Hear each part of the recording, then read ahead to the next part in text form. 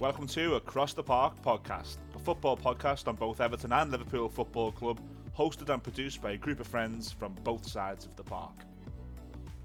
We pride ourselves in bringing you the very best conversation from the ongoing matters at both clubs, providing banter and debate. We also release regular specials with guests connected to both clubs, providing insight and interviews never heard before. The back catalogue of these shows is available on our website, acrosstheparkpodcast.co.uk. Don't forget to hit subscribe to Across the Park podcast on your favourite listening app, and please give us a follow on our social media. Head over to Instagram or Twitter and search at Across the Park PC, or Facebook, search Across the Park. Thanks for listening and enjoy the show. Today's podcast is brought to you by Camper Kings. When you have the freedom to choose, where will you go? Hiring a camper van from Camper Kings means you've just bought a ticket to adventure. Camper Kings offer a stunning range of quirky camper vans and luxury motorhomes with modern and stylish features, providing you with a safe staycation escape. Adventure awaits at camperkings.co.uk, and you can follow them on Instagram at camperkings_UK. For Across the Park listeners only, there's a free bottle of champagne and free insurance when you quote Across the Park. Hi everyone, welcome to Across the Park podcast, episode 31 of the 2020-21 season. It's myself, Gary Judge, and Andrew Price representing the Blues tonight, and we've got Gary Murray and Phil Roberts representing the Reds. Got quite a bit to get through tonight. We've got review of the weekend's games, Liverpool's 2-1 victory at home to Aston Villa, and Everton's dour 0-0 draw to Brighton, which we'll be doing our best to review. We'll have the return of Higher or Low, which has been very popular with our listeners, and I actually enjoy listening back to myself, to be honest. When I'm on the show, it's a good listen. And we'll be previewing the weekend's fixtures as well as Liverpool's second leg of Liverpool's. I've also prepared a Who Am I there as well. I was going to get to that. Sorry. Ruining his intro. We've even finished. So Phil's giddy about this. Who am I? Phil hasn't read the script either. So yeah, we'll be coming to Who Am I after we've previewed Liverpool's second leg to Real Madrid and the other games for the weekend. And I've got a note on here to mention that we will be recording the podcast on a Tuesday next week as well. So apologies for it being a little bit late going out the last few weeks, but as you can probably appreciate, the games from each team coming on a Monday or in Liverpool's case on a Tuesday as well haven't helped. So we will be recording next Tuesday as opposed to the Monday, which means that most of you won't be listening until the Wednesday. So yeah, Phil, we will be closing off the episode with Who Am I? So that'll be the last part of the episode today. So we're going to kick off with a review of Liverpool's victory at home to Aston Villa. Finally. It started in pretty typical fashion, didn't it? Yeah. Villa obviously taking the lead, but pleasing in the end to get the points. Absolutely, yeah, because overcoming adversity is not a thing that we've seen a lot of this season. So, and the game started well. Salah had a gilt-edged chance very early on. Jota header off a corner, just over the bar. So we started well, and then to be hit with that goal, big mistake by Alisson, which we've seen a little bit of over the last couple of months. It's sort of like, oh, not again. And especially the fact it was at Anfield, Gary, you're sort of just thinking, oh, what is this Anfield curse? So, Anfield curse, it seems mafia to be saying that after the previous 2 years we've had. But yeah, I know what you mean. This year especially has just been, it's been weird to watch. But so yeah, I think when they scored, I thought we picked up really well again. We responded really well. We got the goal. What we thought was going to be the equaliser, and another VAR decision that's again gone against us, but again so marginal. It's ridiculous. Well, that's it. So we went behind, and then before we scored, I think it was the Firmino goal that got ruled offside. And like you say, there's not a person in the world who can look at that and say, yeah, I can see why that's offside. What's more frustrating, I think, when you look at the way the Champions League do it, they don't give you the lines what the VAR is seeing. Yeah. That they basically do what they're doing, then they tell you if it's on or off. When we're seeing it, you're seeing them drawing all different lines. They're starting from different points. And it's like, couldn't get the line right, could they? No, that's what I mean. To do it. But it's like it seems like I know this just seems like we're saying it's all against Liverpool and all that. I'm not saying there's any sort of conspiracy or nothing like that, but what are you saying, every time we see these decisions in any game, obviously I just watch the Liverpool games more, so I'm seeing it more when it's against us. But in any games that you see that these decisions are being made and these lines are being drawn, they're like drawing it until it's offside. Until he can find an trying to offside. find Yeah, it's like they're trying to take the advantage away from the forwards now, as opposed to the way it used to be. It was like if you're unsure, the forward gets the advantage. Now it's like they do everything possible to make it not a goal. But you don't see the line. You don't see the frame selected of when it left the foot. It's not like the scrutinising that, is it? Because a couple of frames either side on that can affect, the frame, the other frame. I just think so. They act like the sort of technology is perfect, but it's not. No, and for me, I just think if you're having to work that hard to find it, it's just got to be onside, hasn't it? But that's the nature of football. It's always been that's what advantage I mean. attacker, hasn't it? Yeah, if it's not a clear and obvious thing where you can see with a dead quick drawing of the lines or whatever, if you've got to properly scrutinise, draw the lines 3 or 4 times to make it offside, it's onside. Yeah. And that's not just because it was us who were having to. We end up winning the game, so it hasn't cost us in the end, this one. But in other games, even if it goes against you, it's one of them. It's just you want to see goals in football. That's what you go the game for. That's what you watch watching the match this season without fans is bad enough, but like adding VAR to it, like looking at social media and even the Blues, football's like it's nowhere It's near not been the as same, fun to watch this year. That obviously in line with the fact that we've been poor this year. But football's not been as fun to watch for us for different reasons. But I know we have VAR when the fans are in, but like that on Saturday, imagine being in the car for that. Yeah. Just waiting, not knowing what's going on because they don't show it on the screen or nothing. Yeah. It's just going to get worse and worse, isn't it? They've got to do something about that before the start of next season. Well, I remember last season, I think it was against Tottenham. There was an incident in the area off the corner against Tottenham, and there was about 5 minutes that went by. Nothing got given in the end. And that was early days, but I kind of thought to myself, it's going to happen this, you know what I mean, early on. But, come next season or whatever, it's one of them things you've just got to get over, and eventually they'll get it right and it'll be worth it. But it's getting worse. It is getting worse, yeah. But anyway, do you know what it's a little bit like? It's like they've got used to this new toy and they're learning new tools and they're like, oh, we can draw this line, we can draw that line. So it's like they're learning new things about it every week, and this new toy is getting more frustrating. Yeah. It was, and to be fair for us, that the goal would have been perfect just before half time, after conceding so late in the half as well.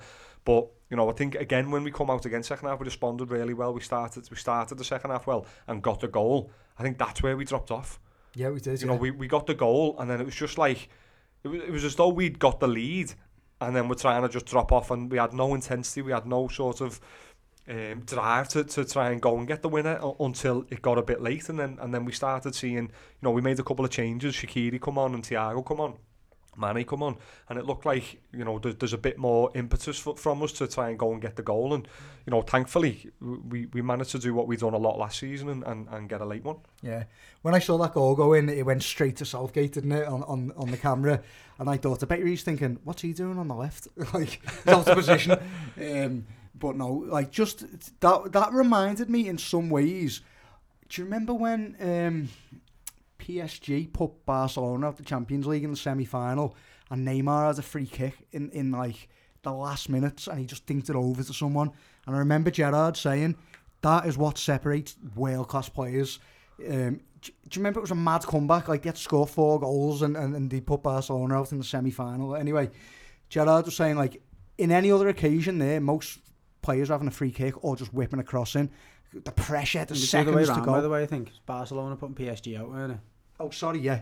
Oh, yeah, I can't remember. Sorry, I just knew. I won't completely listen to what you're saying, but I'm thinking PSG have never been in a final, and I remember PSG were like 4-1 up from the first leg, and Barca beat them, I think, 4-0. Yeah.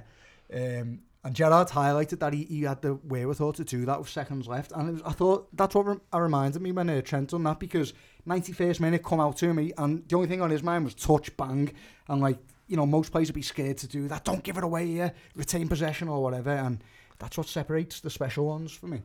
Well, I mean, just looking at it not as a Liverpool fan and just trying to, I mean, I'm not even that much of an England fan, do you know what I mean? It sounds terrible because we are English, but you know what I mean? It's not, it doesn't bother me England when England play, and I'm not really kind of rooting for them massively in competitions, apart from when we all go out and watch it, and it's a bit of an occasion and whatever, but he's a world-class player, Trent. I don't think there's any doubt about him being a world-class player, but we've seen so many times as a country that it's not necessarily the team with the best players that win the competitions, is it? No. It's the teams with the best unit and the best combined.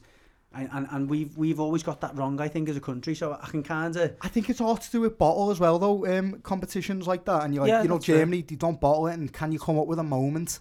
But then we've always had moment players. We've always, you know, the Scholes, the Gerrards, the Beckhams, the Owens. But they've always bottled it for England. Yeah, but they've always come up in moments for their clubs, and they've Yeah. always been world class at their own clubs, and that's where it takes a braver manager, I think, to not pick him. And I'm not saying that's the right thing. Don't be wrong. If he was my player, I'd be thinking you're messing you, and I can see the argument massively for why he should play. But do you know what I mean? I think the thing why Trent isn't in the squad though is because moments the other way. He has them switch off moments, doesn't he? He has them moments defensively where people get in behind or whatever. And that's where he's going to play for England, isn't it? And that's the World Cup for you. If someone switches off or has a moment the other end of the field, you've Well, lost, haven't you? that's how what it says to me about Southgate is he's got his like basic system, and instead of thinking, right, we've got this unbelievable, talent in Trent. How can I set up this team to get the most out of him? He's just going, that's the point, nah, though. Trent doesn't fit into my style of play. On that's this, good though, isn't it?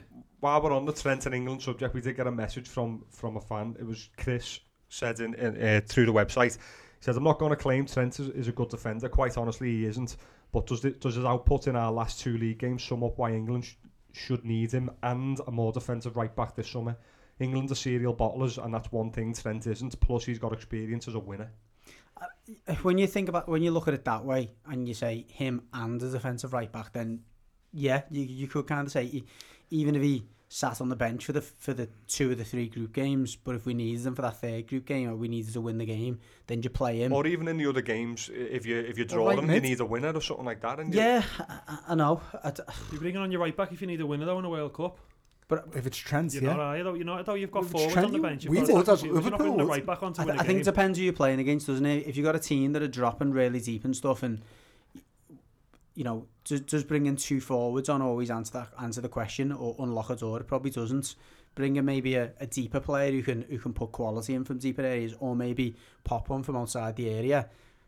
Yeah, I get. Look, and I'm not saying one way or the other. I agree. I'm not really that bothered about it, but I can see the logic of Southgate not picking him. But when you put it that way, why would you not have him? I think but people... I think Southgate's argument and that would be, well, if my defensive right back gets injured, I want another right back who can fulfil the role. To me, though, that's very short-sighted. It's like what I just said there was about like if you've got a world-class player, find a way to get him in that team and find a way to make the team work. That was my point. I disagree with that. Yeah, I do as well, to be fair. No, well, imagine... No, you're saying that because he's a defender. Imagine if it was Ronaldinho, you'd be saying, you've got to get Ronaldinho. I know he's a bit of a free roll, but you've got to get him in that team.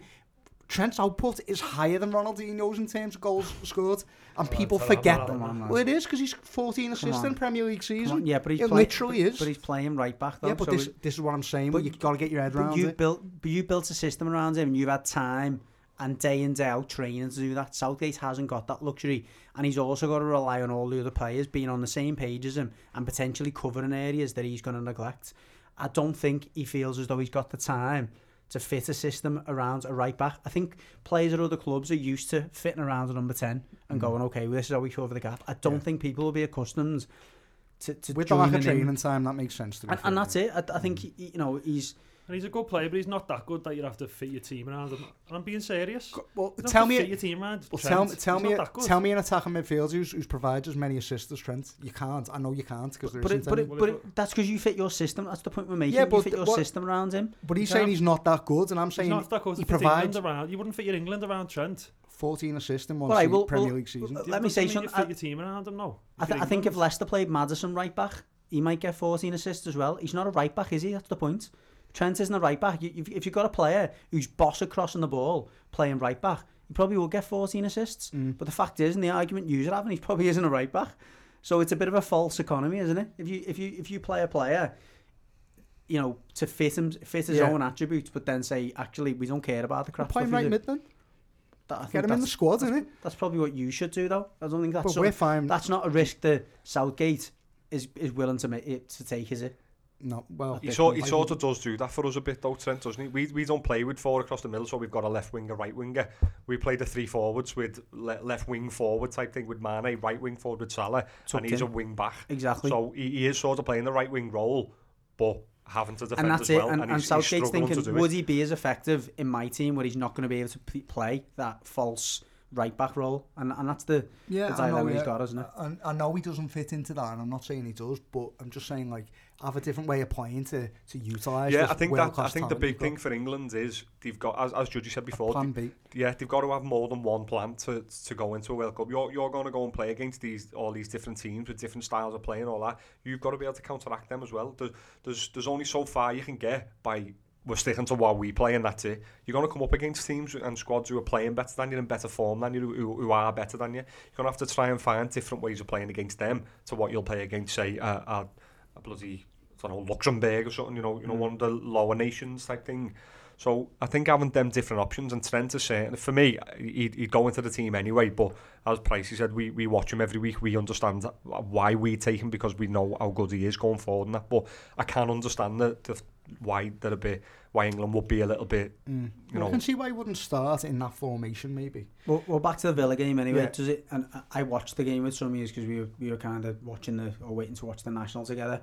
And I think the comment from a few years while you were watching the game was, if this was last season, we'd be confident of getting back in the game, of getting a winner. Does that late goal, albeit slightly untypical of the way it was scored, lately, does that give you faith that the team is kind of trying to adjust to maybe not being informed but just finding a way to win? Definitely, yeah, and it's something we've got to learn to do now because it's a completely different Liverpool to what we've been used to for the last 2 years. Like you started saying there, we come accustomed to getting late goals. If we were level or losing towards the end of a game, you'd be quite cool and like, yeah, we'll probably get a goal here. We're definitely going to get at least a chance. So 9 times out of 10 with the players that the form that they were in, we were going to score. It's nice to know it's still in there, though, isn't it? Yeah, definitely. I thought it'd gone but nice to know it's still there. And if anything for me, what it could potentially start off is like, as Judgy sort of mentioned before, Trent could end up starting to move forward. You know, if he keeps having these performances where he is struggling defensively, but then he's giving us the output offensively, then we could start looking in the market for. Terry's been calling it for years about having cover for Trent to really push him in that right back area. We got someone good enough to go into the team. For me, there's nothing stopping at least trialling him in like early rounds of the League Cup and things like that as a midfielder or something like that, because as you've been strongly pointing out here, his output offensively is just, it's brilliant. I've got thoughts on that, but we can't get into it now. We've got to move on. But just to finalise, like, I thought that's it now. Then we're going into 4th place. Pressure on Chelsea, pressure on West Ham.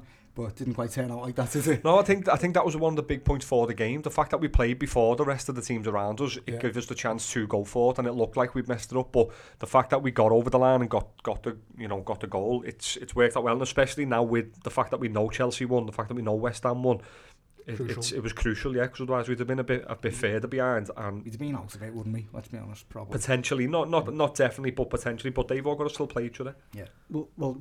Because of your game tomorrow, I am going to ask you now about the Real Madrid game, because for listeners who are obviously looking to try and get that preview or listen to it, they're probably not going to get to the later on bit of the show. So I'm going to ask you about the Real Madrid game now. Obviously going into the second leg, 3-1 down, bit weird because it's as I say, the comments from Klopp, I think it was mentioned last week. The comment from Klopp was about it's going to be different at Anfield. You've obviously got a win under your belt, which I think was important going into that second leg, wasn't it, to kind of shake off a bit of that, that Anfield form. What are your feelings going into that leg, and does Saturday's result change you? See, for me, I've been speaking to people in work, all different Liverpool fans and things, family and mates and that, and I've been saying, what do you reckon Wednesday? Do you reckon we'll get through? And it's been, I think we could. And I said, what if the fans were there? And immediately everyone's response is, yeah, I think we'd win. And it's mad how much more confident people are if the fans are there for us in these type of games. I don't want the team to have to rely on the fans to be there to be able to get over the line in these games. I think the thing is, like, 1-0 up with no fans, Real Madrid just go, don't panic. 1-0 up, an early goal from Liverpool, and there's fans there. I think Real Madrid would panic. We've seen it with Barcelona. Yeah. So I feel like that's the difference with the fans. Yeah. But the thing is, though, like, we know we've got to score 2, maybe 3, likely 3, isn't it? So do you go out with like a Jota, Firmino, Mane and Salah? The 4 of them. Like, because you know you've got to get goals, or do you have to think, hang on a minute, if they score one, it's almost over, isn't it? So you're trying to weigh them up, and it's such a difficult thing. It is. It's hard. You try and keep it tight and hope you get a goal in the first half, and then you've just got to find one more. But in doing that, trying to win the game 2-0, you've got to not concede. Yeah. And if you go out to play, like, keep it tight and sort of rely on being able to get a goal in each half without conceding, as soon as you concede and you're keeping it tight, the game's just gone on it. I look at the way they played in the first leg, and they had their, like, solid. I mean, you look at your two respective systems, and they're very similar, aren't they? Yeah. You know, they play three rigid midfielders who can play box to box, and 3 out and out forwards, really. And I don't think they necessarily set up in the first leg to go, we need to go and get a lead here. They felt their way into the game, but they pressed you from the first whistle, didn't they? And I think you've almost got to turn the exact same thing on them, haven't you? And put them. They had a title, almost like a title deciding game against Barcelona on Saturday. They come out victorious, but and battered them as well, by the way. Yeah, well, until the later stage, they did. They should have been about 4 or 5. Yeah, but Barcelona had 69% possession in that as game. They always do. I know, yeah, but what I'm saying, the point is, when the other team has that type of possession, sometimes you can just sit in, but often that means you're the team working harder. And I'm just hoping that it's took all out of their legs and stuff like that, because it was quite a closely forced game. The winner come late, so you hope, and at their age and stuff like that, you're hoping that the winners. I think it was they were 2-0 up. 2-0 up for most of the game. Barca got one back with like 15 minutes to go, and then Casemiro got sent off, I think, towards the end. Yeah, 91st minute. When they were just kind of trying to get over the line in typical Real Madrid fashion. I mean, I'd agree with you. They have got that ageing midfield that you spoke about in the first, like, could come into play when they've played 3 games in a week. I just don't think. I think they're going to be quite clever with that. In the first half, they'll just try and conserve their energy, stay behind the ball, not leave any gaps, don't go chasing all over the pitch. If they've done their own work, and you'd expect them to have done for this, especially this stage of the Champions League, they'll know if they sit in, it'll cause us problems. Because that's why we've struggled at Anfield of late this year. We've just got to hope that we can.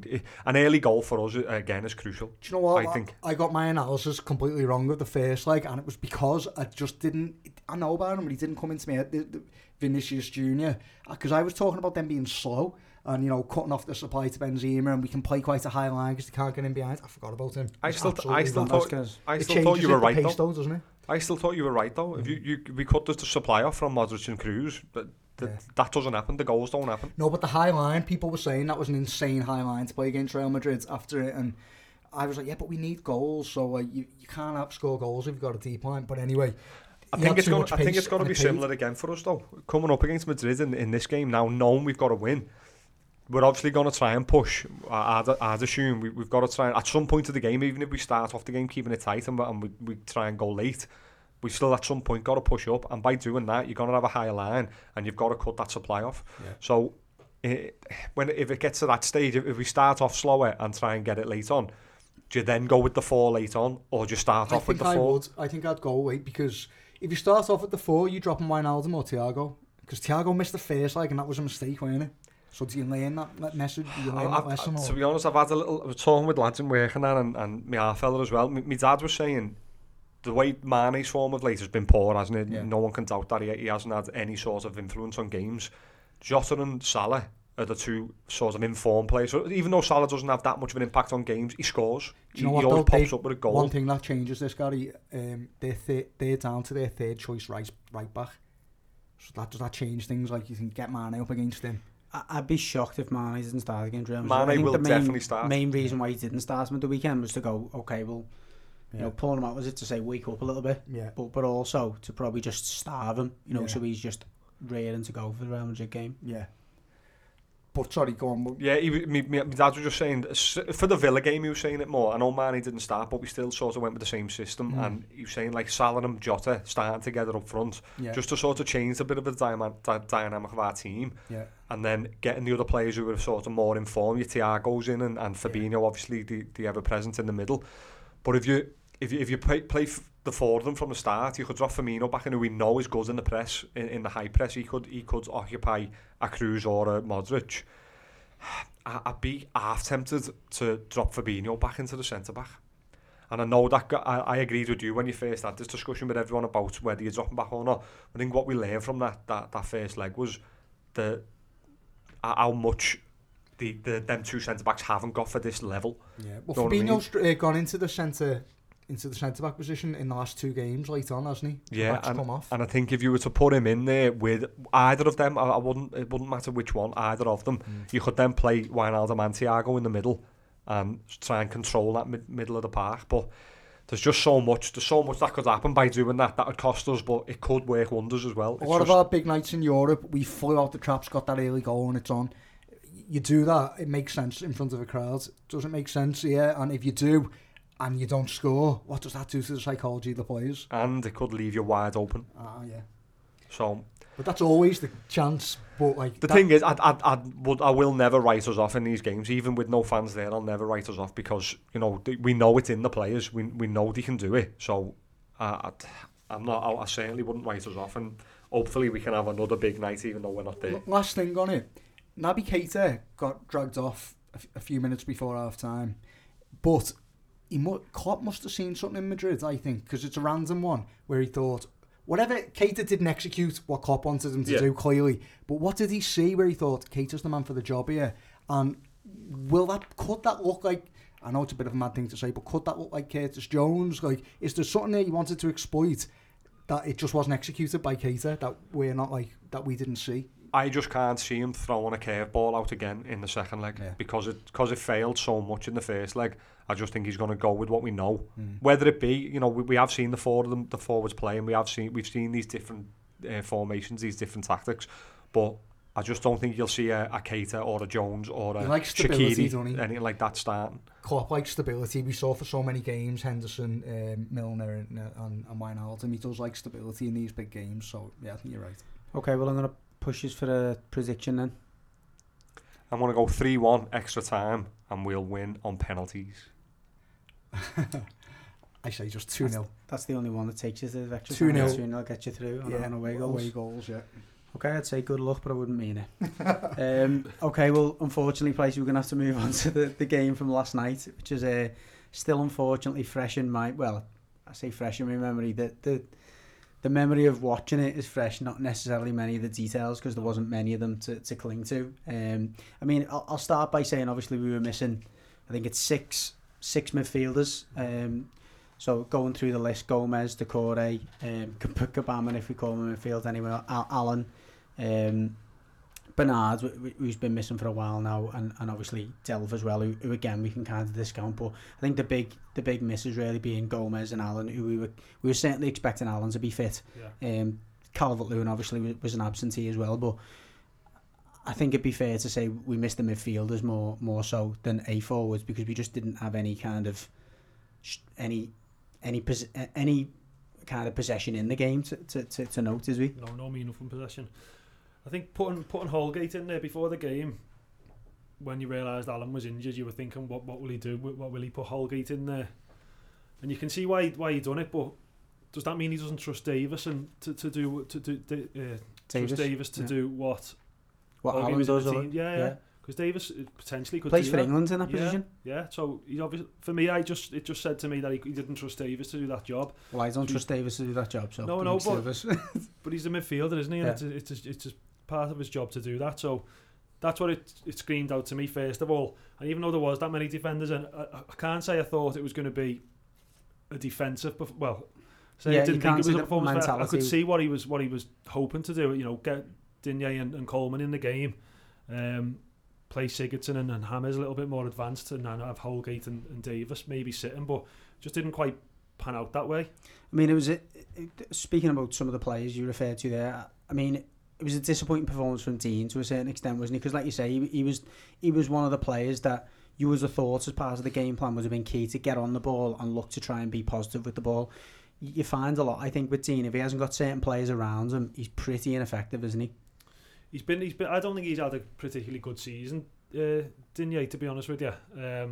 For that reason, start of the season he was getting up and he was providing the crosses and he was getting a couple of assists and whatever for Calvert-Lewin, but he's just gone a bit flat, which I know a lot of the players have in the team, but for me he's just gone quite flat. I haven't seen much from him. I think Coleman on the other side, I'd say he was the only player on the pitch for Everton who I thought was trying to have a go. There was endeavour from him, wasn't there? A bit of determination from him.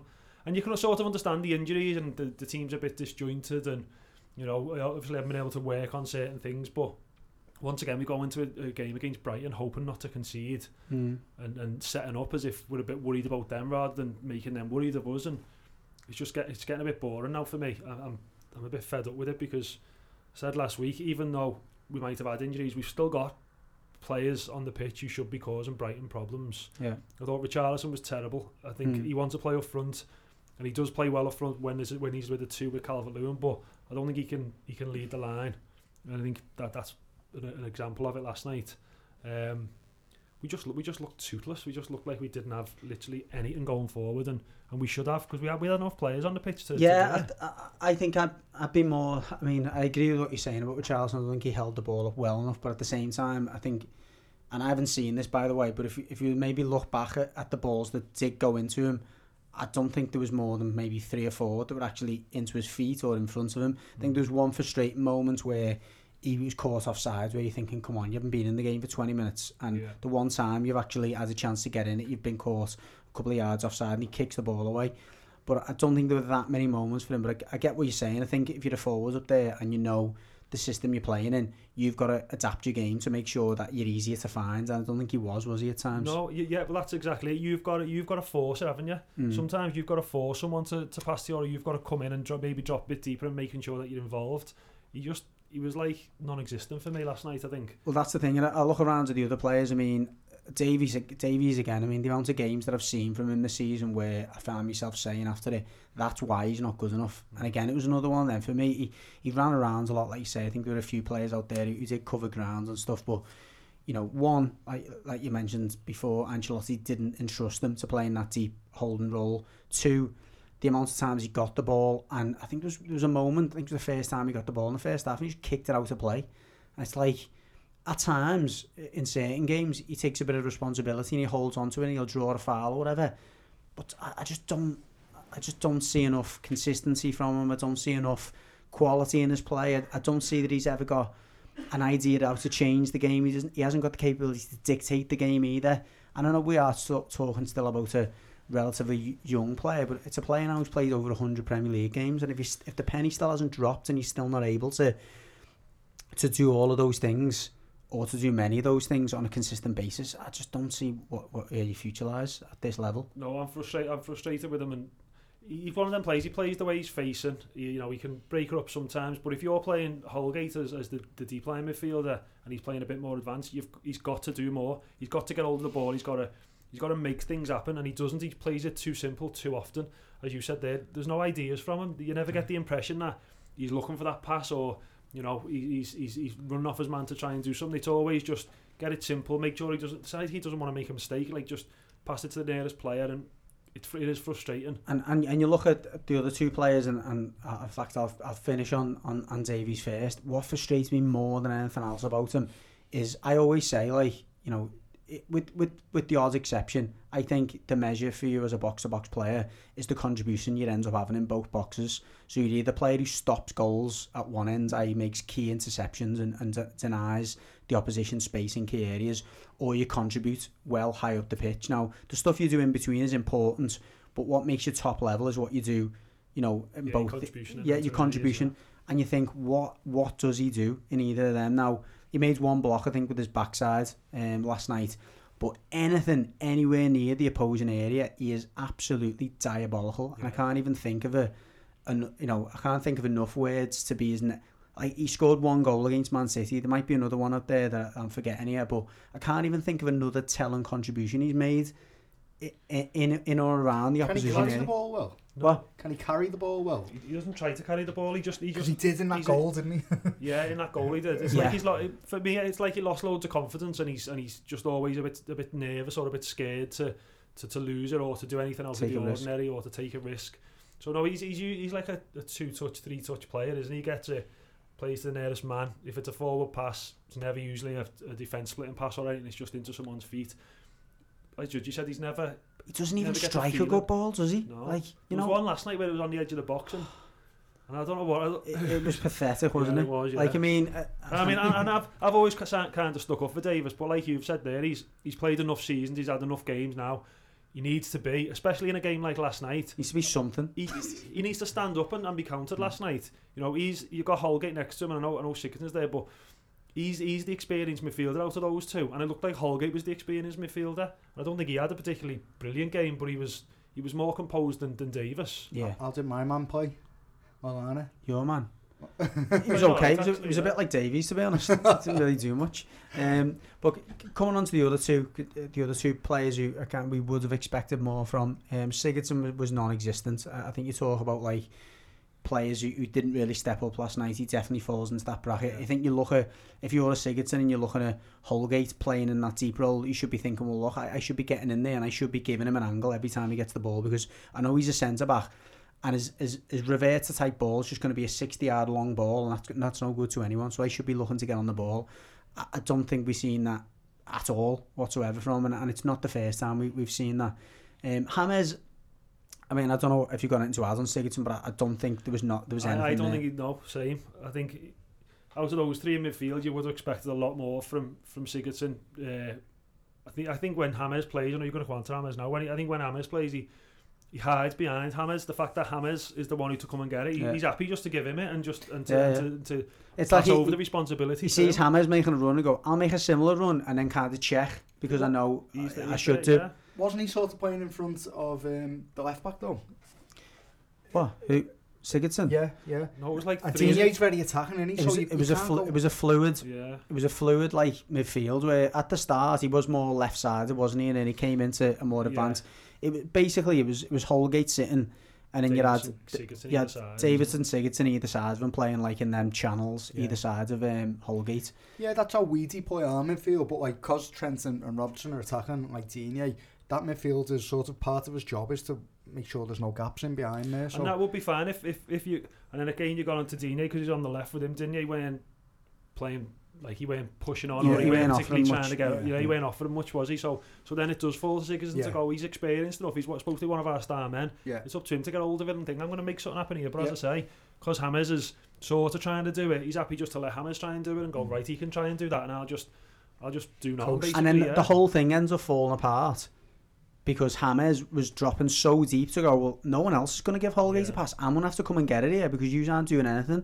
And then because of that, there was no one near Richarlison then. So it was just, I mean, you look at it now and it seems so simple why it ended up being such a defensive display and such a negative display. But ultimately, I suppose, you know, if them players, albeit they may not always be starting together, it's very rare maybe that they are all starting together, they should be doing enough things in training to be able to allow them to adapt to that type of situation. And I guess that's where the question marks recently have come is that like we seem to be as a Reverter type, it seems to be we set up to contain and then we'll try and get a goal towards the end. I mean, you've seen a little bit more ambition in the last 10 minutes. It was though like a bit of a switch was flicked to go, well, we know now we've held it 0-0 till the 80th minute. We can now let ourselves go a little bit. And it was like, we've only half put an effort into attacking and we look like we might have scored. Do you know what I mean? I got the impression it was like a bit of panic. Like, hang on, there's 10 minutes to go here and we know we need to win this. Done it, yeah. That's what it felt like to me. And it is reverting. It's said it before, but we don't want to concede. That's fine. Default. But it's Brighton. Yeah. And Brighton are fighting for relegation, like 4th and bottom, 5th and bottom, wherever they are. We should be going there and stamping our authority on the game and letting them worry about us. We go into the game looking like we're worried about them. Yeah, I can kind of I could understand if maybe for the first 15 minutes or even the last 15 minutes there might be a bit of a difference. There might be a bit more intensity from them because they need the points and they're fighting for their lives. But for such large periods of the game, for them to have more impetus than us was concerning, wasn't it? They look more dangerous going forward than we did. Yeah, and I think I could have guessed that from seeing the team sheet. Ancelotti had a Wobie on the bench and obviously didn't deploy him. He did. Well, he didn't know from the start. No. But he had 6 defenders playing in that game and he's come in for a lot of criticism from our listeners. So before we get into the questions, what sort of your opinion on team selection and Ancelotti? I don't think you can give him too much criticism for selecting the defenders because if you look at the bench, apart from Iwobi, there's no one else who's even made a first team appearance apart from Broadbent, who played a few years ago, Broadhead, sorry. So I don't think you can be too critical of the team selection. Like Pricey says, I think you could kind of understand why Holgate was in there. He was to try and replace the combative midfield that we didn't have.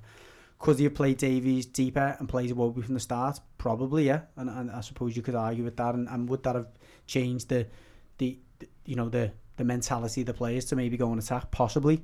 But like Chrissy said, he clearly didn't trust Davies in that role, and I don't think I do either. So I don't know. I mean, I don't necessarily criticise his selection, but I have to criticise his approach to the game, or what he's instructed his players to go and do, or the way they approach the game, and like how high up the pitch they're going. Look how deep we were in possession. Like, our defenders weren't stepping up the pitch, we were staying really deep so that we always had that like protection if we lost the ball. Yeah, worried about them instead of going for ourselves. And you say 6 defenders, and it was 6 defenders, but if Coleman and Digne are playing as wing backs, you'd expect them to get forward more, so you can accept that the 6 defenders on the pitch with the fact that them two are going to push on and they're going to cause problems. But like Judgy just said, we were so deep that wasn't happening. So that is the approach, and that's the mentality to it. Whether he's told them to and they haven't done it, which I don't know, but it just seems like we were just handbrake on. Yous and the other Blues you speak to weren't looking, at the team selection going, why is no Obi on there? No, because I said before, I think when we found out Alan was injured, someone mentioned putting Holgate in midfield. I don't think anyone said no. No, not at all. I think Carragher had speculated before the game that it might be Godfrey in there and potentially he played, but still, it still would have been as a defender in midfield. We didn't really have much option, and I don't think, like Pricey said, and very few Blues would have disagreed with the lineup because of the fact we had 6 midfielders out. Yeah, we've only got 1 first team on the bench as well. Yeah. To be fair, I had a look at your team before, and I'd seen the 6 defenders. Thought, why is it like they looked at the bench? It was like, I think I knew one of them. I think I only knew Iwobi, maybe the goalie. It's proper weird. I don't think you can criticise that. It was 2 Alan and Calvert-Lewin last minute as well, wasn't it? Last minute fitness test. So not like he knew all week that they were injured for a couple of days, literally down the day. I know we've got some questions to field about Ancelotti. Before we do though, I've got a quick little exercise for Pricey, because we weren't really looking forward to talking about this game much, but I knew there's a lot of questions fielded about Ancelotti's position, what's he done, the progress we've made, etc. So what I've done is I've put the list of Everton players that we've currently got active in the squad at the moment, that are playing, that are involved. And as a bit of an exercise and a bit of a kind of context for the Everton fans, and it's one way or the other, really. There's no question. Yeah, it's a bit of an exam question, but it's an exam question of Ancelotti. So what I'm going to do is I'm going to list the players, and you need to tell me first of all if you think this player's improved under Ancelotti. If he hasn't, isn't he's gone backwards, or he's just kind of as he was. Pricey's got a sweat on here. And then the second question is whether we should keep him or sell him. Okay, so it's for example, Jordan Pickford, and you'll say improved, sell, or whatever. Do you know what I mean? Yeah. Okay, so Pickford. So I think he's improved under Ancelotti. He's less mad. Okay, you don't have to go into detail, but go on. That's trying fine. to get an extra point there. That's all right. Go on. Yeah, I keep Pickford, and I think he's improved. Okay, so you can play along at home. Obviously, you can just say what you think. Coleman. I think he's stayed the same, but I keep him. Dean. I think he's got no better, but I keep him. Okay. I don't know if he's got worse, or he's certainly stayed the same. Yeah, bit of a difficult one, this one, but I suppose it's Nkunku, because he's in that defensive. So yeah, keep him, and he's done well. He's one of them young players, isn't he? Okay. Keane. Michael Keane. Keane's improved, and I'd keep Keane as well. Okay. Yerry Mina. Same. Ben Godfrey. Well, yeah, good quality player. Keep him. Olsen, obviously goalkeeper, but good backup. Wouldn't want him as a first choice keeper, but he's good backup. Mason Holgate has improved, and I will keep him. Okay. And I think that's it for the defenders. So moving on to the midfielders, we've got Gomez. Got worse, and I'd sell him. Okay. Tom Davies. I don't think he's got any worse, but he's not good enough, and well, we're talking about selling people. Well, that's what I mean. Think about could we as well, and is it worth it? I'd keep Davis. I wouldn't sell him. Okay. Gylfi Sigurdsson. I actually think he's improved under Ancelotti. Okay. But he wouldn't be my first choice, but I wouldn't sell him. Okay. Yeah. Bernard. He hasn't done any better or worse. Yeah. I'd get rid of him. I'm not a fan. Iwobi. Iwobi's Iwobi. I feel like he's underrated. I think he's not the worst, but I think I'd get rid of him if we could bring in someone else. So Samey and get rid of him. Yeah. Takore. I know you can obviously say him with these players. Has he been a hit? Do you know what I mean? Takore's it's a new signing, and obviously keep him. Yeah. Richarlison. I think he might have got worse under Ancelotti, to be honest with you. But I'd keep him. Okay. Calvert-Lewin. keep him. He's got better. Alan, sorry, I've missed Alan. I was the midfielders there. Alan, yeah, he's been a hit. Yeah, James has been a hit, I think. Okay. Gbamin, we can't really say anything about, and obviously I think we both try and release him if we could, but it's one of them, isn't it? You couldn't really sell him. No. And Delph, I think, is an obvious one. Go. Moise Keane, and I know you weren't a fan of him. Moise Keane, I wasn't a fan, and he's gone to PSG and done well. But he's done well in Champions League games as well, which is the interesting thing, because if he was in the French league against your French clubs, you'd probably think, well, because the league's not that good. But I'd bring him back. I'd give him a go, because I don't see anyone else out there we could bring in. And I suppose it's if the money's right, isn't it? We can get someone else. Okay. I'll bring him back and give him a go and let him fight it out with Calvert-Lewin. Interesting. So every single one you agrees with me there, and I think that every single one you agree with me, apart from I think I said. Don't tell me you said keep Davis. I said to keep Davis because I just don't think we'd be able to sell him. I think if we get rid of him on loan, I would, but I don't think there's any value, and also because of his age, it's like... He's taking up his wage, and you don't think he's good enough? And very, very small wage compared to your Sigurdssons and stuff. He's players like him, he'd be an half-decent squad player.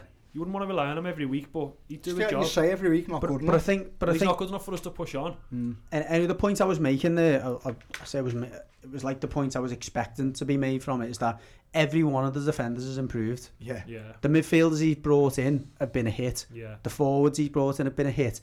The ones that we're not sure about are the ones that were here before him, and I don't think are ever going to be good enough. No. And that was kind of what I was putting into context, the situation we're in. Or it says he can't improve attacking players. Putting into context the situation we're in and the frustrations we've got at the moment, it's kind of like what you'd expect. Do you know what I mean? Now, your argument is he's not good enough to... Calvert-Lewin's improved.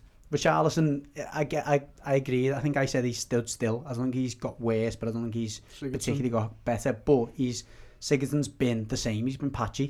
Do you know what I mean? He was worse under Silva and Alze potentially than he is now. I think he's got better. I'm not saying he's a first choice in the future, I think, but he's definitely got better. Gomez. I think, yeah. Gomez has got worse, but he's got worse progressively since we got him. Do you know what I mean? He was good on loan.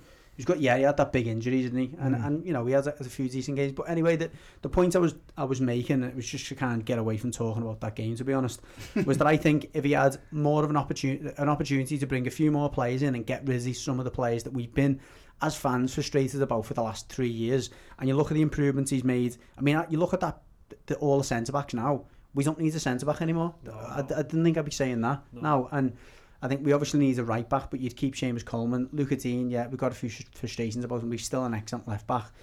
It's just, we've got to plug some gaps and we've got to get rid of still a little bit of deadwood. But I don't think that deadwood is as bad as the deadwood that we had before. Do you know what I mean? No, yeah. The people the lads who are getting a game now, your Sigurdssons and that, they're good squad players for me. They if they're on your bench and you're bringing in quality above them, then you're in a good position. It takes loads of it takes 4 or 5 transfer windows. It's not great. He's only had 2, hasn't he? And one of them has been January, so it's going to take a while, but definitely on the right track. We'll just bring in a couple of the questions. We did, as we said at the start, we did get loads who were basically, straight after the game. We get it. That's when we tend to get inundated. But a couple of them that were standouts. One from Joe on the website. He said, "What is Everton's identity / style of play? This past month since Chelsea is one of the worst periods of style of play I've ever seen, and I include Allardyce's 2018 side in there." And then just straight after, we went from Michael Parr, said, "It's looking like 1 year of Europa League qualification in 5 and nowhere near a cup victory, despite having the 3rd largest financial contributor to any English football team in history. Let's cut to the quick. This must be a discussion point given the lack of progress to date." Well, that was me. To be honest, that question was my main motivation. Looking at that squad progress, and you look at the average age of the squad has come down, with the exception of I think the likes of Allen and James have brought it up slightly, but they brought it up with some quality as well, along with Takore. I think you look at the additions to that squad and the improvements that have been made at the back, which are the foundations of any successful team, by the way.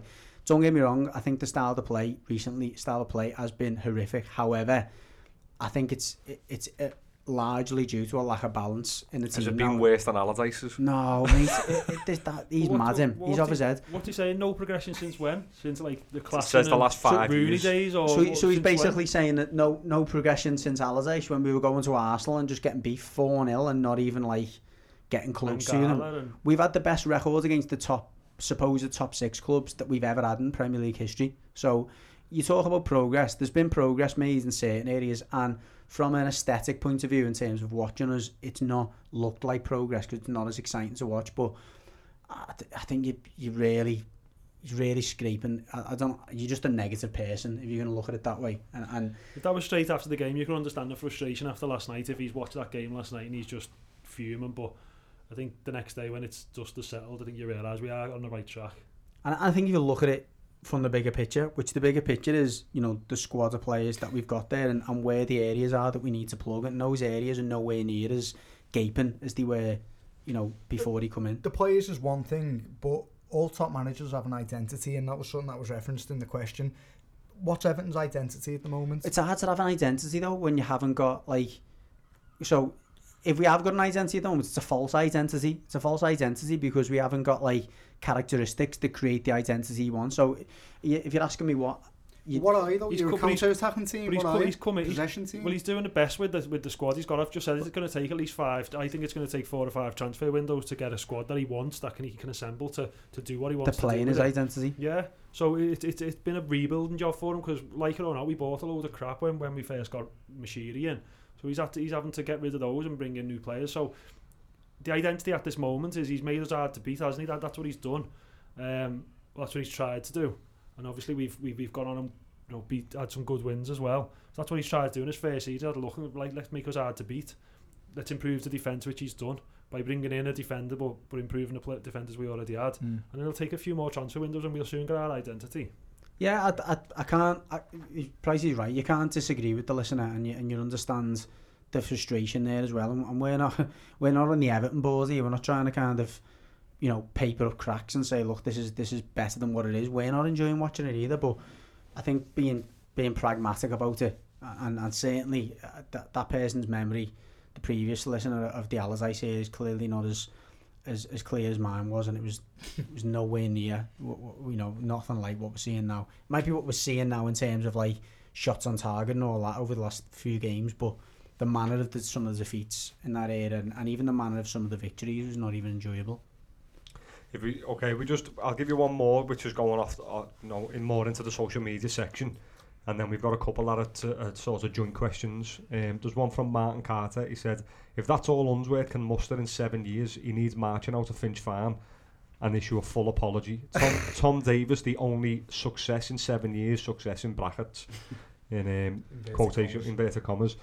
Absolutely shameful from everyone working at the academy. Should be ashamed of themselves. Well, I think that's a bit harsh on everyone working at the academy. I think that we've spoken about this before, and you could dedicate not only one show but several shows to this. Although I'm not Unsworth's biggest fan, you can't blame the under-23s manager for what's produced. The under-23s job is a graveyard shift. You're getting what's given to you, and it's just keep them warm for us, because they're not good enough to play for the first team. They're not good enough to go out on loan. You're just seeing out the contract. So I think blaming Unsworth is a bit harsh. There's a lot to be answered for in terms of the longer term recruitment strategy and what the academy are doing, but I think blaming Unsworth's a bit low.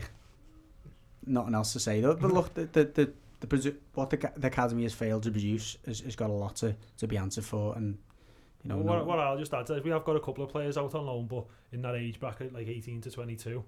But no other teams have produced players at that age. You see Chelsea, they send theirs out on loan until the 22, 23. So yeah, it has been frustrating maybe that we haven't produced anyone. John Joe Kenny, Davis maybe, but it's no different than the way the game's going at the minute. Yeah, you don't see many academy players sort of becoming the mainstay in teams anymore, do you? The odd one or two get through. Yeah. And your lads have had opportunities for two reasons. One, when you were in competitions you didn't really want to be in, and two, when you've had a ridiculous amount of injuries. So yeah, but Everton are a team who are not going for titles, 4th place or relegation largely, and maybe not mean this season, I mean over the years. So that to me says you've got an opportunity. I think he means you've had a lot of mid-table finishes. Yeah, but every competition we're in, we need to take seriously. So the League Cup, you can't really play your kids anymore because... I mean the Prem, it's towards the end of the season when you're there's nothing to play for. No. We had six on the bench last night. I know it was injuries and that, but Yeah, but they... What do you want us to do? No, no, yeah. What do you want them to do? Do you want them blood youngsters when we're arguing about... No, but I don't think he's talking this season, though, because this season you are still trying... There's still a potential if you to get fourth and get the Europa League. Years gone by, there's been times where you're maybe 11, 12. I think you'll find, Phil, the seasons you're referencing have been few and far between. Up until maybe the last game or two, there's been something to play for. Whether it's getting away from the relegation area or it's getting closer to the top 6 or 7. You look at our record over the last 10 years, I think it's only once we've been outside the top 10, so I don't think... We've had a few managers in over the last few years as well who just want to come in, hit the ground running. They haven't been there long enough to be able to blood youngsters, really, have they? Yeah, and that's a big factor, yeah. We go back to one for us, Phil. We got one off Bert and Ernie on Twitter. He said, what will the end of the season look like for us, good or bad? Now, obviously, that's just what are you expecting? Do you think we're going to get fourth? Do you think we're going to win the Champions League? And I think he's just basically he's wanting some hope there, isn't he? Third place and champions of Europe. No, I mean, will the season look good or bad? I think it depends what your expectations are or where. You know, against the start of the season, it's probably going to look back at a really poor season, isn't it? Yeah, that's what I was thinking. If you go from the start, you know, after just winning the league and going into the season thinking, you know, we're going to be serious contenders to retain it. I haven't seen how it's turned out. It's going to be tough. Even if we get if say we manage to get third or fourth and we go out the Champions League to Madrid on Wednesday night tomorrow, then it's still a bad season. Awful season against expectations. We've finished third. I know no Champions League will finish third. It's a bit of a relief, though. Yeah, that's what I mean. That's what I'm going off the start of the season. Yeah. But based on what we've seen, how the season played out and the positions we've been in come like January, come February, if we manage to get third, and yeah, it's more of a relief and probably it's worked out all right compared to what could have happened. You know, a few weeks ago we were talking, are we even going to get Europa League because it was looking that bad? You know, Everton were ahead of us in the league with a game in hand. Who asked the question? Bert and Ernie. Bert and Ernie, Sesame Street.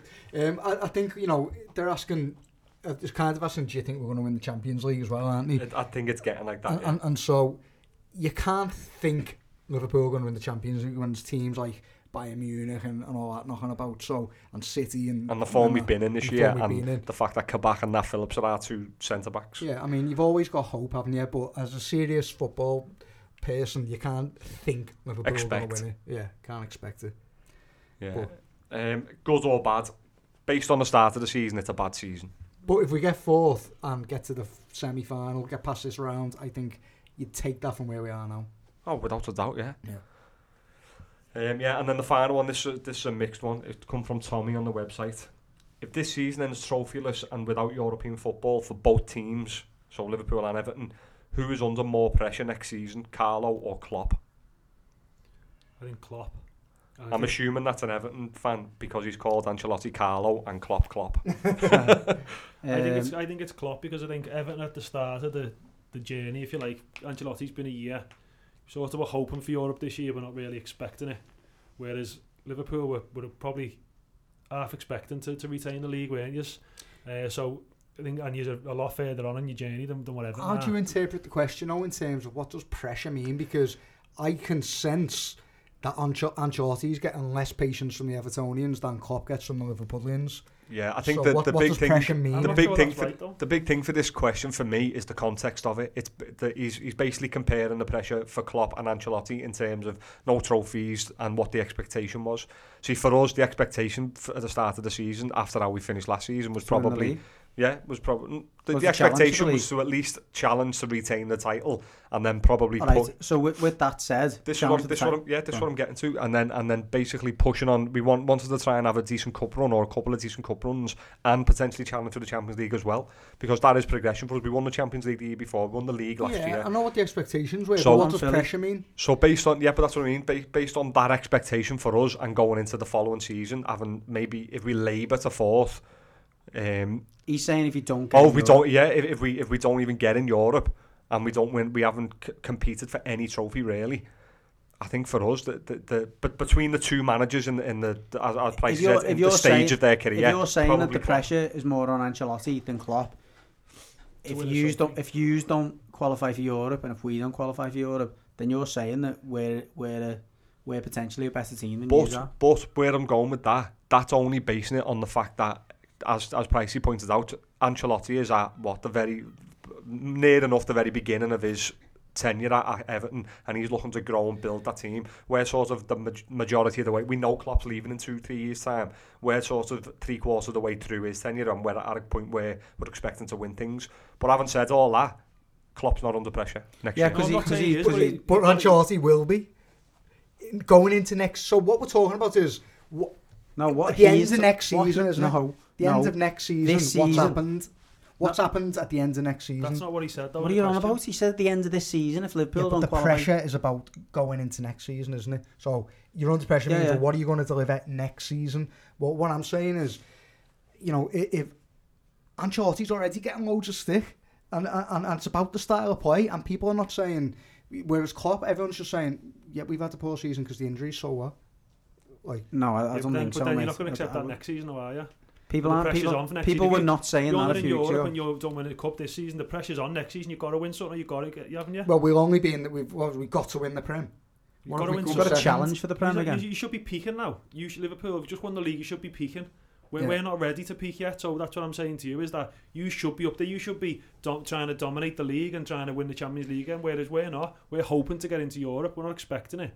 So if you don't win a league or you don't get a cup or in Europe, then pressure's massive for Klopp next season, I think. Yeah. I mean, it's comparing the two managers directly. Yeah, I'd tend to lean more towards agreeing with Pricey, but being a Liverpool fan and knowing a lot of Liverpool fans, speaking to a lot of Liverpool fans and seeing a lot of the social media of Liverpool fans, nobody's really pressurising Klopp at the moment now. You kind of get slagged off if you do. Yeah, it's sort of like how can you give him down the banks now when we've gone through what we've been through this year?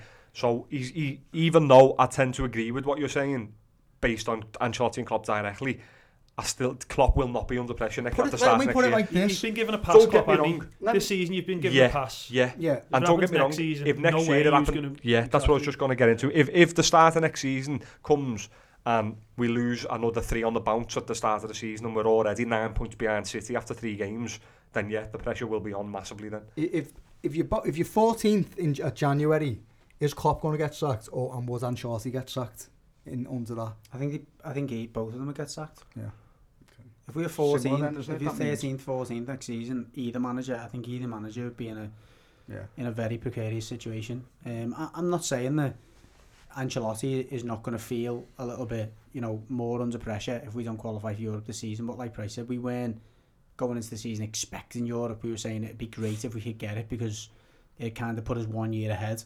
And I think the bigger, the false dawn was that start, wasn't it? And that was almost, and Ancelotti was playing it down, wasn't he? Saying, look, we're not ready to be challenging, but it's great to be in this position. And even a few weeks ago when we were knocking on the door again, he was like, well, look, we just need to keep winning games, but we're not getting carried away. And I think his experience, he's got more experience in that position than Everton fans have. But yeah, for me, it would be Klopp who's under more pressure. But to answer your question, Phil, I think both managers would be under pressure if 15th in January. Oh yeah, 100%. Got a bit of a choice here. Do we just get through the previews and then go to higher or lower and finish, or do we do a bit of higher or lower to break it up? Well, we've just previewed our Real Madrid game. Yeah, no, you've got a league games preview. We'll do higher or lower first then, Phil. Okay then, all right. So we've been doing goals, haven't we, and things like that, but we can't keep doing that because we're running out of players. So I've gone something slightly different this week. It'll be slightly different every week, so let us know if you do or don't enjoy whatever topic we choose. But right, okay, so I'm going to start off. This is a Liverpool one, so I'll start off with the Blues. So Mohamed Salah has scored 94 Premier League goals for Liverpool, most famously left-footed. But how many goals has he scored with his right? So he scored 94 in total, and I'm going to give you 15 with his right foot. Lower than 15. Yeah, because he scored header goals as well. He's scored a lot of penalties. Say a lot. I'd say about scoring goals. It's left foot, isn't it? Yeah. I mean, he'd have got a few tap-ins, wouldn't he? And there'd been the odds where he swung his right foot. But he does come in off the right hand side. I'm going to say lower, I reckon. I don't think it's obviously it's not that much lower, is it? He's given us 15, but I reckon it's about 12 or something. Yeah, I feel like 15 is quite high. Yeah. I'm trying to think of some of his right-footed goals, but One of his best was with his right foot. You remember from like, it was at Newcastle, dead tight angle almost on the byline. Remember that one? I do, yeah. Phil's trying to lean you towards... I know, yeah. No, I'm tending to agree with them. I think it's lower. Probably maybe 13 or 14. Judgy absolutely nailed it. 12. 12. And just for interest, he scored 76 with his left foot and 6 with his head. 13 pens. Gary? I was going to say 15 pens. We'll start with you for this Everton one. So Calvert-Lewin has scored 38 Premier League goals for Everton. But how many were with his head? I'm going to give you 12. Oh, I feel like he gets... A lot of his finishes, and he's always talking about it, instinctive finishes. And I think he scored the majority in the last couple of seasons, hasn't he? For you, how many have you give me? 12. 38 in total, 12 of his head, I'll give you. 26. I want to go more than 12 with his head. Okay. Marginally. Blues.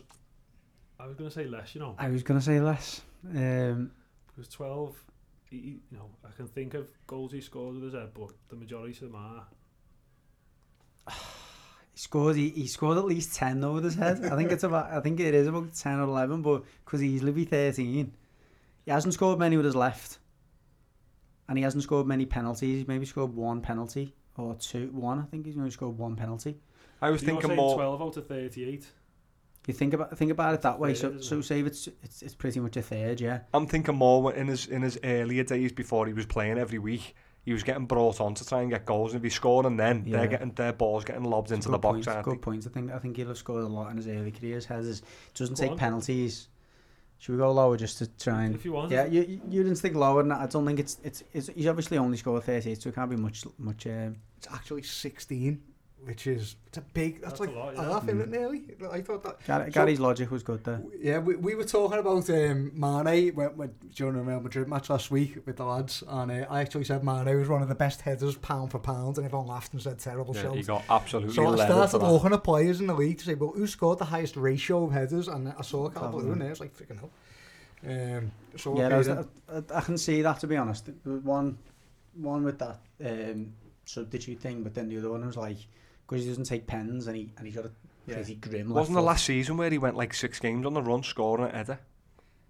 Sure it was. Give you half a point for knowing he didn't score many goals with his left foot. He scored 17 with his right, 16 with his head, 5 with the left. Yeah, he hasn't got many with his left. Right, okay. Bobby Firmino, he scored 63 Premier League goals for Liverpool, but how many with his favoured right foot? I'll give you 40 out of 63. 40 out of 63? I reckon he scores about 7 or 8 headers. Firmino. Yeah. If not more. I think he's got about 8 headers. That means only like, 12, 15 with his left foot. He is one of them, isn't he, where he kind of shifts it onto to that right foot. I haven't got a clue for this one, I'll be honest. I suppose the question I'm is, going to say lower. I think it's about 38. Okay. Lower. And what have you give us? I'll give you 40 out of 63 40. with his right foot. I don't think he scored as many heads as what you're thinking. I think he scored less. I think he scored about 8 or 9 headers. I think probably 5, maybe 5 or 6. 40 with his right foot. I want to go higher than 40. I think it's probably about 42. Okay. Judge's doing well, yeah, because how many, you said 15 with his left, didn't you? You were bang on 15 with his left. He scored 32 with his right and 15 headers. Actually, yeah. I told you. In the Premier League. He'd scored a few headers. Surprising, isn't it? Okay, then. Richarlison, he scored 37 Premier League goals for Everton, but how many with his weaker left foot? I'll give you 5. 37. 5, so that leaves 32. He's probably... He doesn't really get many with his head, does he? Maybe similar. 5, 32, 27. I'll go more than 5. More than 5? Gets a few with his head, you know. He's had a few headers. I'd say it'd be a similar ratio. 5 because it's low. Yeah, it'd be a similar ratio to Firmino for headers. I think he's got about 7 headers, I reckon. Firmino was 15. I know, ratio Sorry. compared to 60 odd. Sorry, yeah. So I think he's got about 6 or 7 headers. What did you say? How many did you say? 15 with his left? Sorry, what was the... That was Bobby. So Richarlison scored 37 altogether, and I've give you 5 with his left foot. he's not one of those, is he? Who takes pot shots with his weak foot. He tends to wait for the moment, doesn't he? I mean, he shoots a lot, but he shoots a lot with his right foot. I remember 2 goals he scored with his left foot, off the top of my head. I think he scored quite a few headers. I want to go. I think it's about 4. You know. Go for it. You're on form today. Not this time, he's not. Oh. I jumped in there and even Sorry, said it. Sorry, I thought he'd gone with it. He's actually the most rounded player on the list. He scored 17 with his right, 11 with his left, and 8 with his head. So he's pretty rounded as a striker. Okay, so what score's that now then? 2-1 to me. 2-1 to me. James Milner, 55. So this is Premier League, by the way. Wow. Couldn't isolate it from Liverpool, but 55 Premier League goals. But how many were penalties? I'm going to give you 15 out of 55. So only 40 not penalties. He scored a lot of pens for us. It's whether he's taken the penalties at his other clubs as well, though. City, Villa. I'm going to go higher than 15. Higher than 15 penalties? Yeah. I think lower. Leeds, he scored a lot as a kid, didn't he, as well? I say a lot. No, just goals in general. 55 he's got in total. Yeah, so I think he scored about 9 for Leeds. Newcastle. Goals, no pens. Newcastle, he probably got about 12 for them, hasn't he? Depends, I don't think so, no. Liverpool, he scores at least 10. It's going to be close, though. He scores at least 10 pens, hasn't he, at Liverpool? And he's probably got a couple for Man City. I think lower. Just higher. 17 pens in his career. And just for the fullness of it, he's got 38 with his right foot, 8 with his left foot, and 1 header. But we'll end, Gary, Leighton Baines. He scored 32 Premier League goals for Everton, but how many with his famous left foot? I'm going to give you 29 out of 32 with his left peg. Wow. Do you know what? I'm tempted to still go higher because a lot of them will be pens, a lot of them will be free kicks, and then a lot of them will be coming onto them for coming out on the edge of the area. I'm gonna go as far as saying it's 32 out of 32 left peg. I'm going higher. I think he scored 1 with his right foot. I can remember 1, but yeah, I think it's higher as well. I'd say higher, definitely. I'd say higher. Judge on fire again, but both right. 31, 1 with his right foot. I remember the goal with his right foot, but yeah. So what was that? 2-1 overall? No, 3-1. 3-1. All right. All in goes. All right. As Millsy would say, Reds, play You'll Never Walk Alone, loud and proud. On your iPod Nano. Okay, so moving on to previews then. We're going to start with Everton's home game to Spurs on Friday night. Now, Ancelotti's, in his post-match interview after the game, was quick to point out that we'll be expecting at least 3 players back for Friday. He said he expects Alan, Gomez and Dominic Calvert-Lewin to be fit for Friday. The funny thing was, the interviewer had to ask him just after it, what about Joshua King? And he said, oh yeah, Joshua King as well. so he's that much in the forefront of his mind that he didn't even think to mention him. Which says a lot for Josh King. Why we even bothered with him, doesn't it? Shocker, especially when you look at Lingard as well. It looks like we missed the boat there. But I mean, the funny thing was, when we were linked with Lingard, we go, no, not another ex-Man United player, jib him off, let's get Josh King instead. Yeah. Proper Everton. But yeah, so previewing the Spurs game, obviously we've got those three players back in contention. He also mentioned as well the fact that we've got one over Spurs twice this season, once in the cup after extra time, and obviously the first game of the season. We watched in the Berkey, didn't we? Yeah, it was a good game. Calvert-Lewin header that day gave us a 1-0 victory. I mean, a bit of a wounded animal at the moment, Mourinho's Spurs. Some would say they're in turmoil. Mourinho seems to be losing the plot a little bit, like he did towards the end of his tenure at United and Chelsea. Or is it just that additional psychology from Mourinho, and is he going to turn it round? What are your feelings? I think it'll come down to mentality, and I can't see us winning. Honestly, can't. I think we're just. I know they've just been beat by Man United. But I just think we're just on a downward trajectory. I bet you still predict a victory. I'm not going to predict a victory this week. I can't see it. I honestly can't. They're just above us in the league, aren't they? And I think mentality-wise, they've just got a couple more players who are winners. Yeah. and that type of mentality, you know. And I think the edge is out, to be honest. Especially, I think the fact that we've beat them twice goes against us. They can't plan to run out against them this season. So I can't. It's horrible to say, but I just think our season's just petered out. Yeah, I do. I actually disagree with you to the extent that I think Spurs are one of them teams where I just think suits the way that we play. They don't quite press the opposition the way that we've had problems with other teams.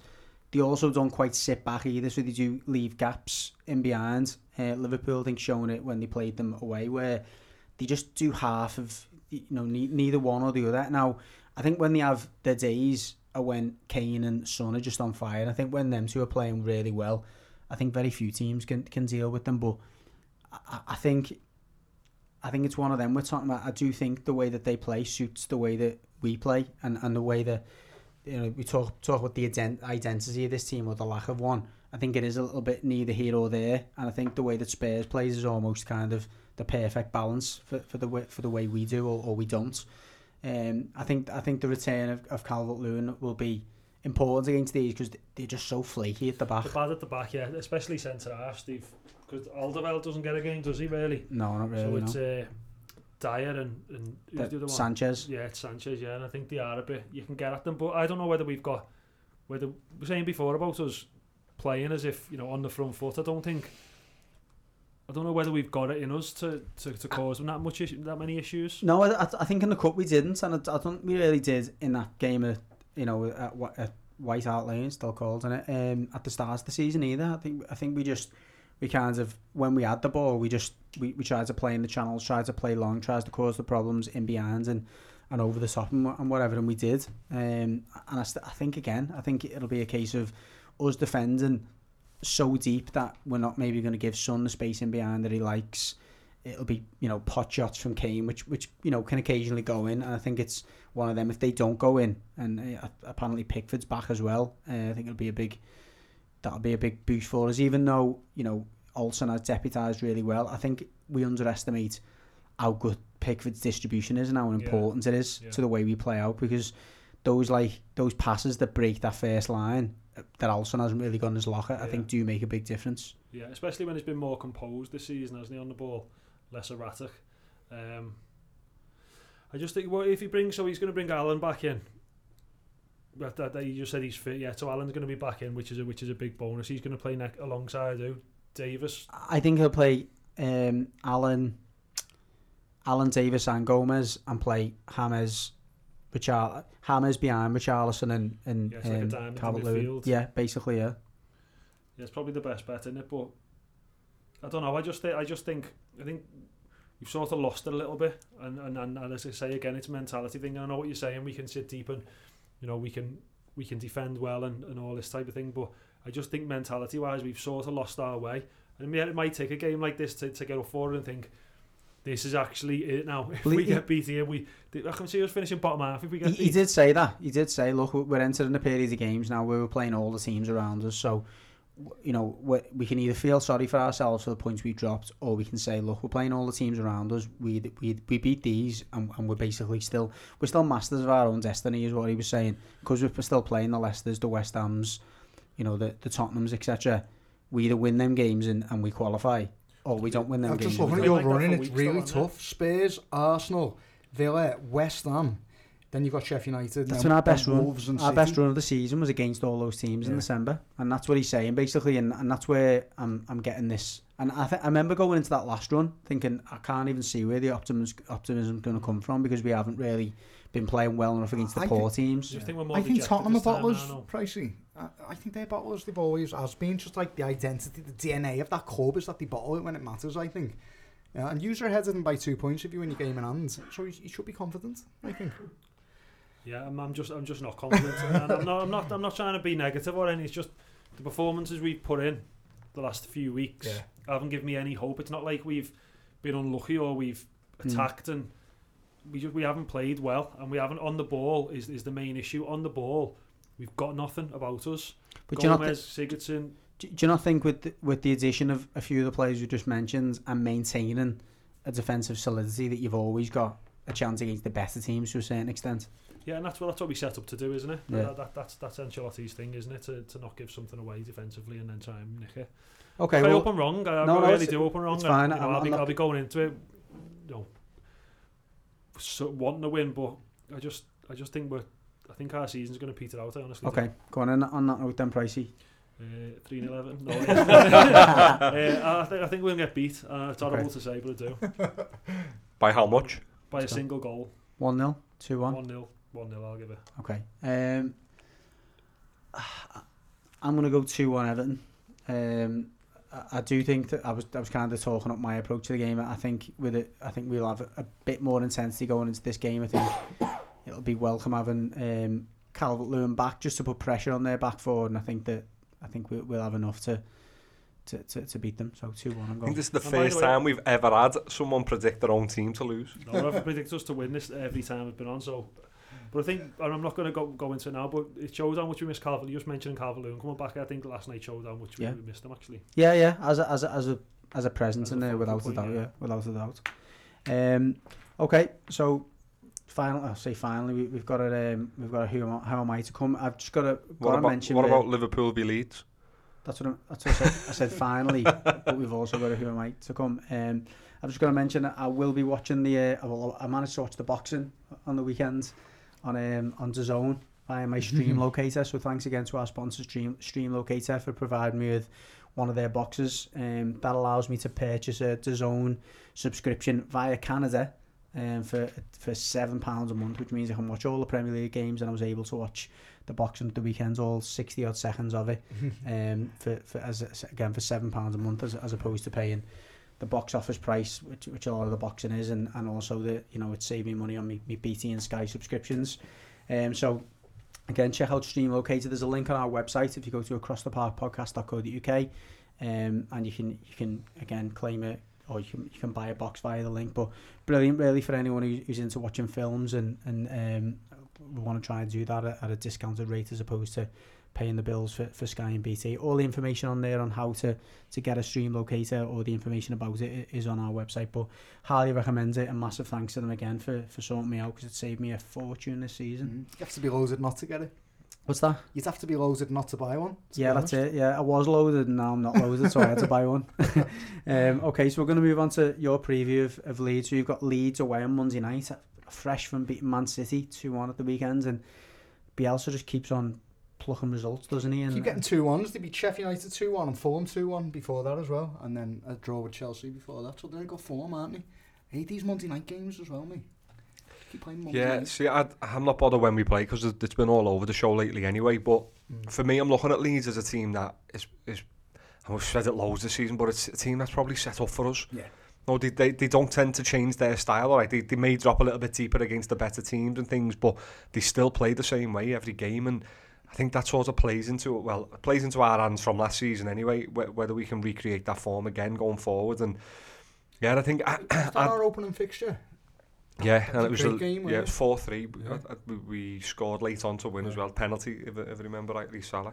But yeah, I think we need to keep winning. Basically, we're gonna have the Chelsea will have played, West Ham will have played, Leicester will have played. Every team will have played now. We're around us. So the pressure could really be on us, and if the pressure's not on us because they haven't won, it's then on us to take advantage of them dropping points. Yeah. So regardless of how the results go the weekend, it's going to be a big game for us. I think when I look at the teams we've got coming up, like everyone's saying, our hardest fixtures, Man United, and that's it. We've got the rest of the teams we're playing, sort of the lower teams, but they're the teams we're struggling against. Yeah, West Brom and Burnley. Yeah, they both took points off us. Exactly. They're the ones who were sitting in, and it was on the bench on the counter, which is the one that's causing us the most problems. Leeds are, although they may sort of employ a similar tactic, they're still going to be a lot more open than what them teams are. They're not going to have two banks of four or a bank of five and a bank of four, and which is what we're struggling against. So I'm more inclined to say we're likely to win this game more so than them other ones. You'd always fancy scoring against Leeds. You just said they wouldn't even win it 2-1. Yeah. You'd always fancy to get a goal against Leeds. Yeah, that's it. Yeah, and there's not much more to add to it. I mean, obviously we've got to come through Madrid. We won't have any eyes on Leeds. Obviously, we'll just put all our eggs in the Madrid basket, and then it'll just be, hopefully you'll be taking some momentum from that game into it. And hopefully, the only thing is, to give them credit, they do come at you and they arrive with like proper numbers in your box. And with our defenders that we've got at the moment, you have to be concerned about that. They've got quality with like Rafinha and Nat Dallas and Bamford, so there's stuff to be wary of. But without a doubt, yeah. I think like you, Gary, I wouldn't be surprised if it went the same way. I wonder what the odds yeah, are. Loads of goals, yeah. Looking at coming at the back of Madrid, I think no matter how that game goes, the Premier League game is still going to be massively important, because even if we get past Madrid, even if we were to beat them 2-0, you're going into the next leg there against probably Chelsea. We'll find out tonight, but probably Chelsea. And then you've still got to get past either Bayern, PSG, City, or it's going to be one of them. I don't think Dortmund are going to get through, but you're not likely to win the Champions League this year, so we've got to get in that top four. Yeah. So the Premier League, the Premier League games have got to be not that many of left, and they all importance. seem must win to me. Like pretty much going into it, you feel like that. Because even Southampton, like we've got them to play as well, and they're a bogey team. I feel like they're a bogey team for us. Well, this year everyone's been having it. Yeah. So all right then, shall we move on to prediction? Okay. We have to do that. I'm gonna say 4-3 again. Mad one. I think there'll probably be goals in it again. I'll go 3-2 Liverpool. Okay, I'm gonna have to put a bet on that now, aren't I? Okay, brilliant. So finally, who am I? So again, another feature that Phil's plucked. He's gonna get recruited by a broadcasting company, I think, for coming up with game shows. Yeah, but I've got my hands over my book. I keep getting paranoid everyone's looking at the answers here. So should we start with the Everton player or the Liverpool player? We've just talked Liverpool, haven't we? Let's move on to Everton then. So, clue 1, this player made his debut for Everton on the 24th of September 2008. Debut for Everton 2008. Don't forget, if you think you've got it, don't say it out loud. Like Phil ruined it last week. Yeah. December, did you say? September, wasn't it? September 2008 he was bought in that summer 2007. That was FA Cup final Chelsea was 2007, wasn't it? Which was like Sahar and all that. So it was the following season after that. Well, the cup final was later than that, wasn't it? 2009, wasn't it? Oh, it was, yeah. It was. So it was still. This is only clue 1, lad. We've got 4 more. I'm just thinking about the area first. That's hard. It's around when Coleman came a bit later than that. So we still had Moyes then? Yeah, we still had Moyes, definitely. Yeah. Did you just see me tell Gary? No. I just mouthed it to Gary. Yeah, your mic's in your way. Okay, he's 6'1". 6'1". Don't know if that gives any clues. Am I allowed to say it now? Do you know? Do you think you've got it? I've got a feeling. Let's save it then. Save Mouth it. to me. Made his debut for Metz. Made his debut. French. So you were wrong, Judge. Louis Saha. Okay. Yeah, I'd say. He retired at Lazio. Does that confirm your suspicion, or go? I'm not sure if he went to Lazio, but may well have done. Okay then, and finally, Everton sold him to Tottenham. Yeah, it's Louis Saha. It is Louis Saha. You actually mentioned it on the first clue. You got the year wrong, though, didn't you? Well, he played in that FA Cup final, but I got 2007. Scored as well, didn't he? After 30 seconds. Yeah, it was at one point the quickest goal in FA Cup final history. I think someone broke it a few years later. Went on a hot streak when he didn't have injuries at first, and then when he came in, I think he went on a hot streak for us, didn't he? But he was a good player. You could see the quality in him. Yeah, he's a very culture player. I mean, even like it was a bit like the Eto'o. We could see Samuel Eto'o, couldn't you? Just see the quality, but it's like different level. What year did Rooney go? Was it anything to do with? No, Rooney was well before. Rooney was well gone. Yeah. For a bonus point, how many goals did he score for Everton? Do you think? About. Can you say this is a question? 23. No, I didn't. 23. Close. Pricey. 26. 27. Right, we'll move on to the Liverpool player then, Gary. This player made his debut for Liverpool on the 7th of August, 1999. Very early days for me, that. Okay, so no clues then. So he scored 19 goals in 184 appearances for Liverpool. 19 goals from midfielder then. I'm thinking more midfielder. Okay. Debut in 99. Gary Up's blank here. He hasn't got. He's got nothing. I think I've got an idea who it could be. Too early for Gary Mack. So, when he joined Liverpool, this is a big clue, I think. When he joined Liverpool, he was reunited with a close friend. Hell.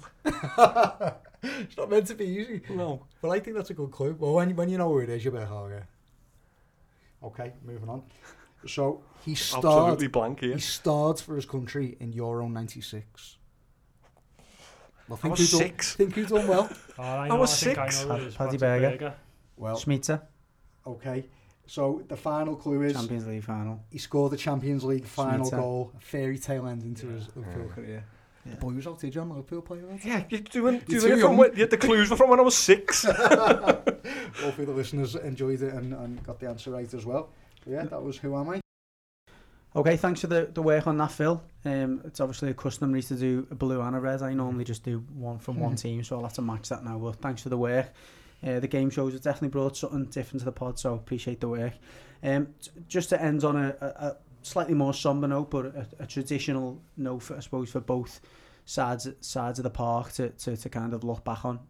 On Thursday, will be the 32nd anniversary of the Hillsborough disaster, and just on behalf of the podcast, obviously we've decided not to do a week in history this week because there's only one thing that this city should be thinking about at this time every year, and it's the families and loved ones that were lost during that day, and just not more to say apart from the fact that we will always remember as fans both sides of the park, and we'll be united on that front. So again, thoughts? It's nice. It's nice that the words come from a blue this week, and they can come from any side of the table today, can't they? And as you say, it's just every year, it's just a chance to look back, remember. We should never ever forget what happened. And but you know what's happening? It's been a long time now, and what you're seeing now is lots of positive initiatives are coming out now, and people are doing lots of positive things. So, a friend of the show, Jeff Goulding, got in touch with me, and some of his friends, 96 of them, are getting together, and they're climbing Ben Nevis in aid of mental health and raising money for that.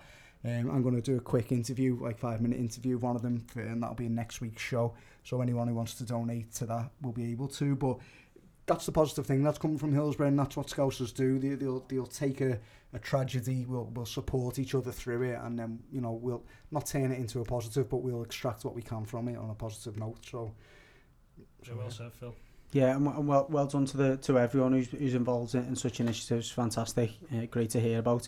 And just on that note a little bit further on, I suppose the camaraderie between the fans. We're looking to try and extend our relationship with our fans in the coming weeks and our listeners.